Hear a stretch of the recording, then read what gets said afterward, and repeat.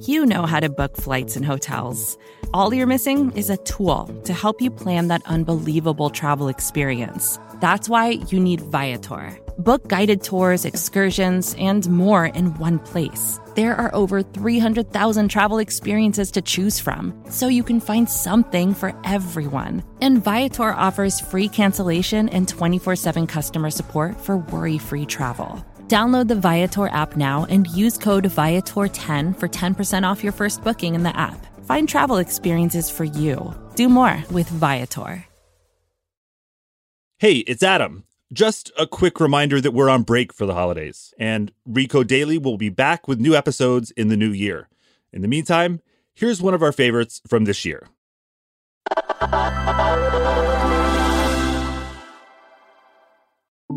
Have you ever done any virtual tourism in Google Street View? You know, that's when you search for a place on Google Maps and then click the Street View option and suddenly you're there. Well, some people have been taking that to a different dimension. Street View has been around for over a decade now, and in that time, Google has collected an immense amount of photos. Many of these have been captured at the same location at different points in time, and Street View actually lets you go back and see how a place looked in the past. Some users are using this feature to reconnect with loved ones that have passed away. Here to explain is Recode's Rebecca Heilbaum. Hi, Rebecca.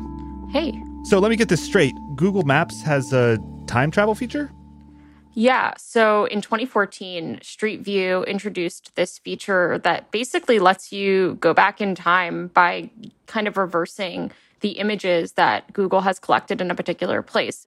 Now, there's a sort of a backlog of all the different photos that were taken before. So it has this sort of time travel element. So, there are photos there that go as far back as 2007. Well, let me back up a second. How exactly does Google create Street View and keep updating it? Google basically has lots and lots of cars and sometimes other methods of transportation that it sends around the world, carrying all these different cameras that are taking panoramic images. And it collects that data constantly and then uploads it into Maps. So you basically have a 3D micro world inside Google Street View. Okay, so I get it. Google has these cars that are taking photos, and the photos capture images of people, and people pass away. But using the Street View feature now, people can go back in time and see images of people they know or people they loved. Yeah. So there's this phenomenon of people who are, going back to places that were meaningful to them, whether it's their childhood home or a grocery store that they used to visit. And sometimes they stumble upon an image of someone that they loved, going about their daily life that's been captured by the Google cars that are taking these images. And it's quite an emotional experience for those people. You mentioned in your article that people have been pointing this out since as far back as 2013, but there was one recent incident that caught your eye. Can you tell us a little bit about it? Yeah, so there's this UK-based writer named Sherry Turner, and she shared a tweet where she describes using Google Street View to go look at her late mother's house. She doesn't see an image of her mother, but what she sees is that the light is on in the house. And basically her interpretation of it was that that's a sign that her mother was home at the time, and it was very emotional for her. And she described this experience on Twitter of kind of realizing that this car passed when her mom was home, and it got all this response online, and people were trying to do the same thing too, going to Street View as well, trying to see if they could find images of their loved ones as well. So one user found their late father gardening outside their home. Another user found their dog looking out the window. So it really kind of is this nostalgia machine. And obviously this was not the intended consequence behind Street View, immortalizing people. What do you think this says about the extent to which Google manages to capture the world, and more specifically, capture images of people, perhaps without their knowledge? I think it is a reminder that there's lots of data being collected about us that we're not even aware of. I think one thing that Sherry Turner told me is that the experience of finding this on Street View was really interesting to her because it wasn't like a photograph.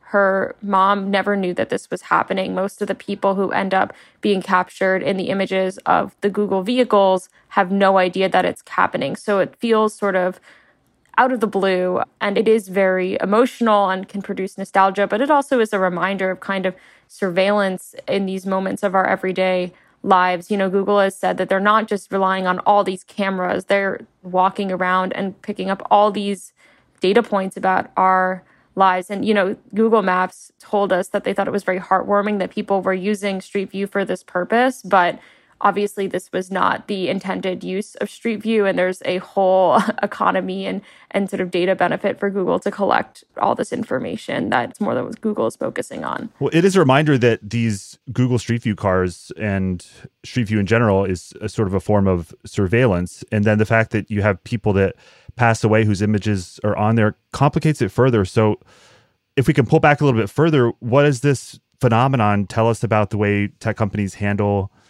death and the data associated with the deceased?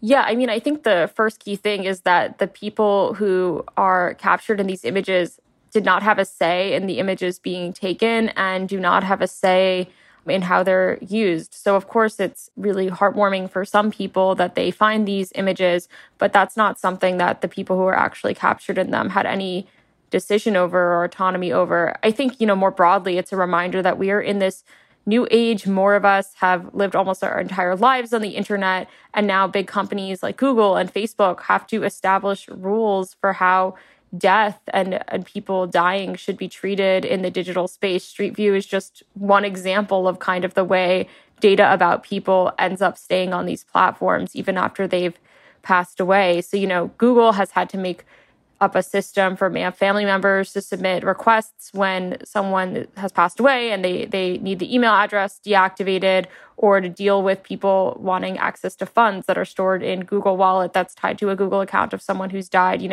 Facebook has put in a process of memorializing a user's profile that works on Facebook and Instagram after that person dies. So it creates this new version of an account where no one can actually log in to the memorialized account. And it also shows the word remembering. That's kind of a reminder that this is a memorial to a person and no longer their active profile. And so I think the big takeaway here is that these private companies have so much power that they are determining the norms for what happens after we die, at least as it relates to the internet and it relates to data. And that's one of the most sensitive things that, happens in humanity. And there are big religious, cultural, and personal differences and debates and questions that need to be asked about how we ought to handle death. And that's not a conversation that's happening. And Google and Facebook and all these companies are kind of going forward on their own, setting up these norms. Yeah, as more of our lives happen online and get stored in databases, we have to come up with ways to figure out what to do with it after we pass away. Right. And photos of people that have since passed away isn't the only peculiar thing people are finding on Street View, huh? Right. So it's a reminder that this is just one unintended consequence of a lot of different unintended consequences of the surveillance that Google Street View involves. So there are communities that exist online that focus on trying to find all sorts of weird things on Google Street View, whether it's wild animals, they've found sandstorms, even Google at one point launched like a Where's Waldo game for Street View. But there are other real privacy dilemmas as well. In 2010, a woman living in Japan sued Google after one of Google's cameras captured her underwear hanging out to dry, which seems like a big privacy question. There's also the even darker side. In 2013, a man in California had to ask Google to remove an aerial image of his son's dead body and had to ask Google to take that offline. And, there have been signs coming for a while that companies have to deal with these really kind of sensitive and dark questions that are raised by death and data. It's important to say Google does have a system for blurring out personally identifying information like faces and license plates. But obviously, as these viral Twitter threads show, people can figure out who is in what image. I think the conclusion here is that Google right now is playing a major role in documenting our daily lives. And that means they're also playing a role in creating artifacts of ourselves after we die. Street View is not going away anytime soon. And it seems like it's becoming not just part of, world history, but people's personal histories of their lives. And it's a process that we don't really have much control over right now. Rebecca, have you used Google's time travel feature to go back and find anybody or anything from your past?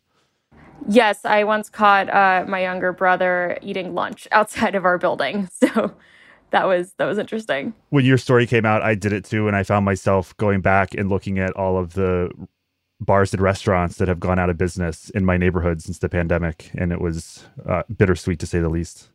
Yeah. I will know that even after when the story published, I had at least one person email me actual screenshots of the images they found of their parent who passed away that they were able to find because we published this story. And I think this is, we're in a cycle where this keeps happening, where people keep discovering this feature that's not really advertised by Google inadvertently, and then more people discover it, and this creates this really long viral cycle.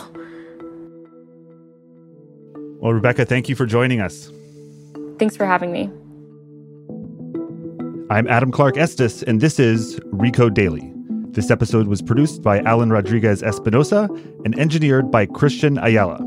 Let us know if you want to learn more about something specific. Email us at recodedaily@recode.net.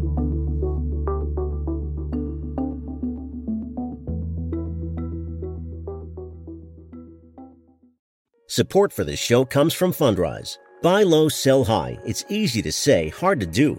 For example, high interest rates are crushing the real estate market right now. Demand is dropping and prices are falling, even for many of the best assets. It's no wonder the Fundrise Flagship Fund plans to go on a buying spree, expanding its billion-dollar real estate portfolio over the next few months.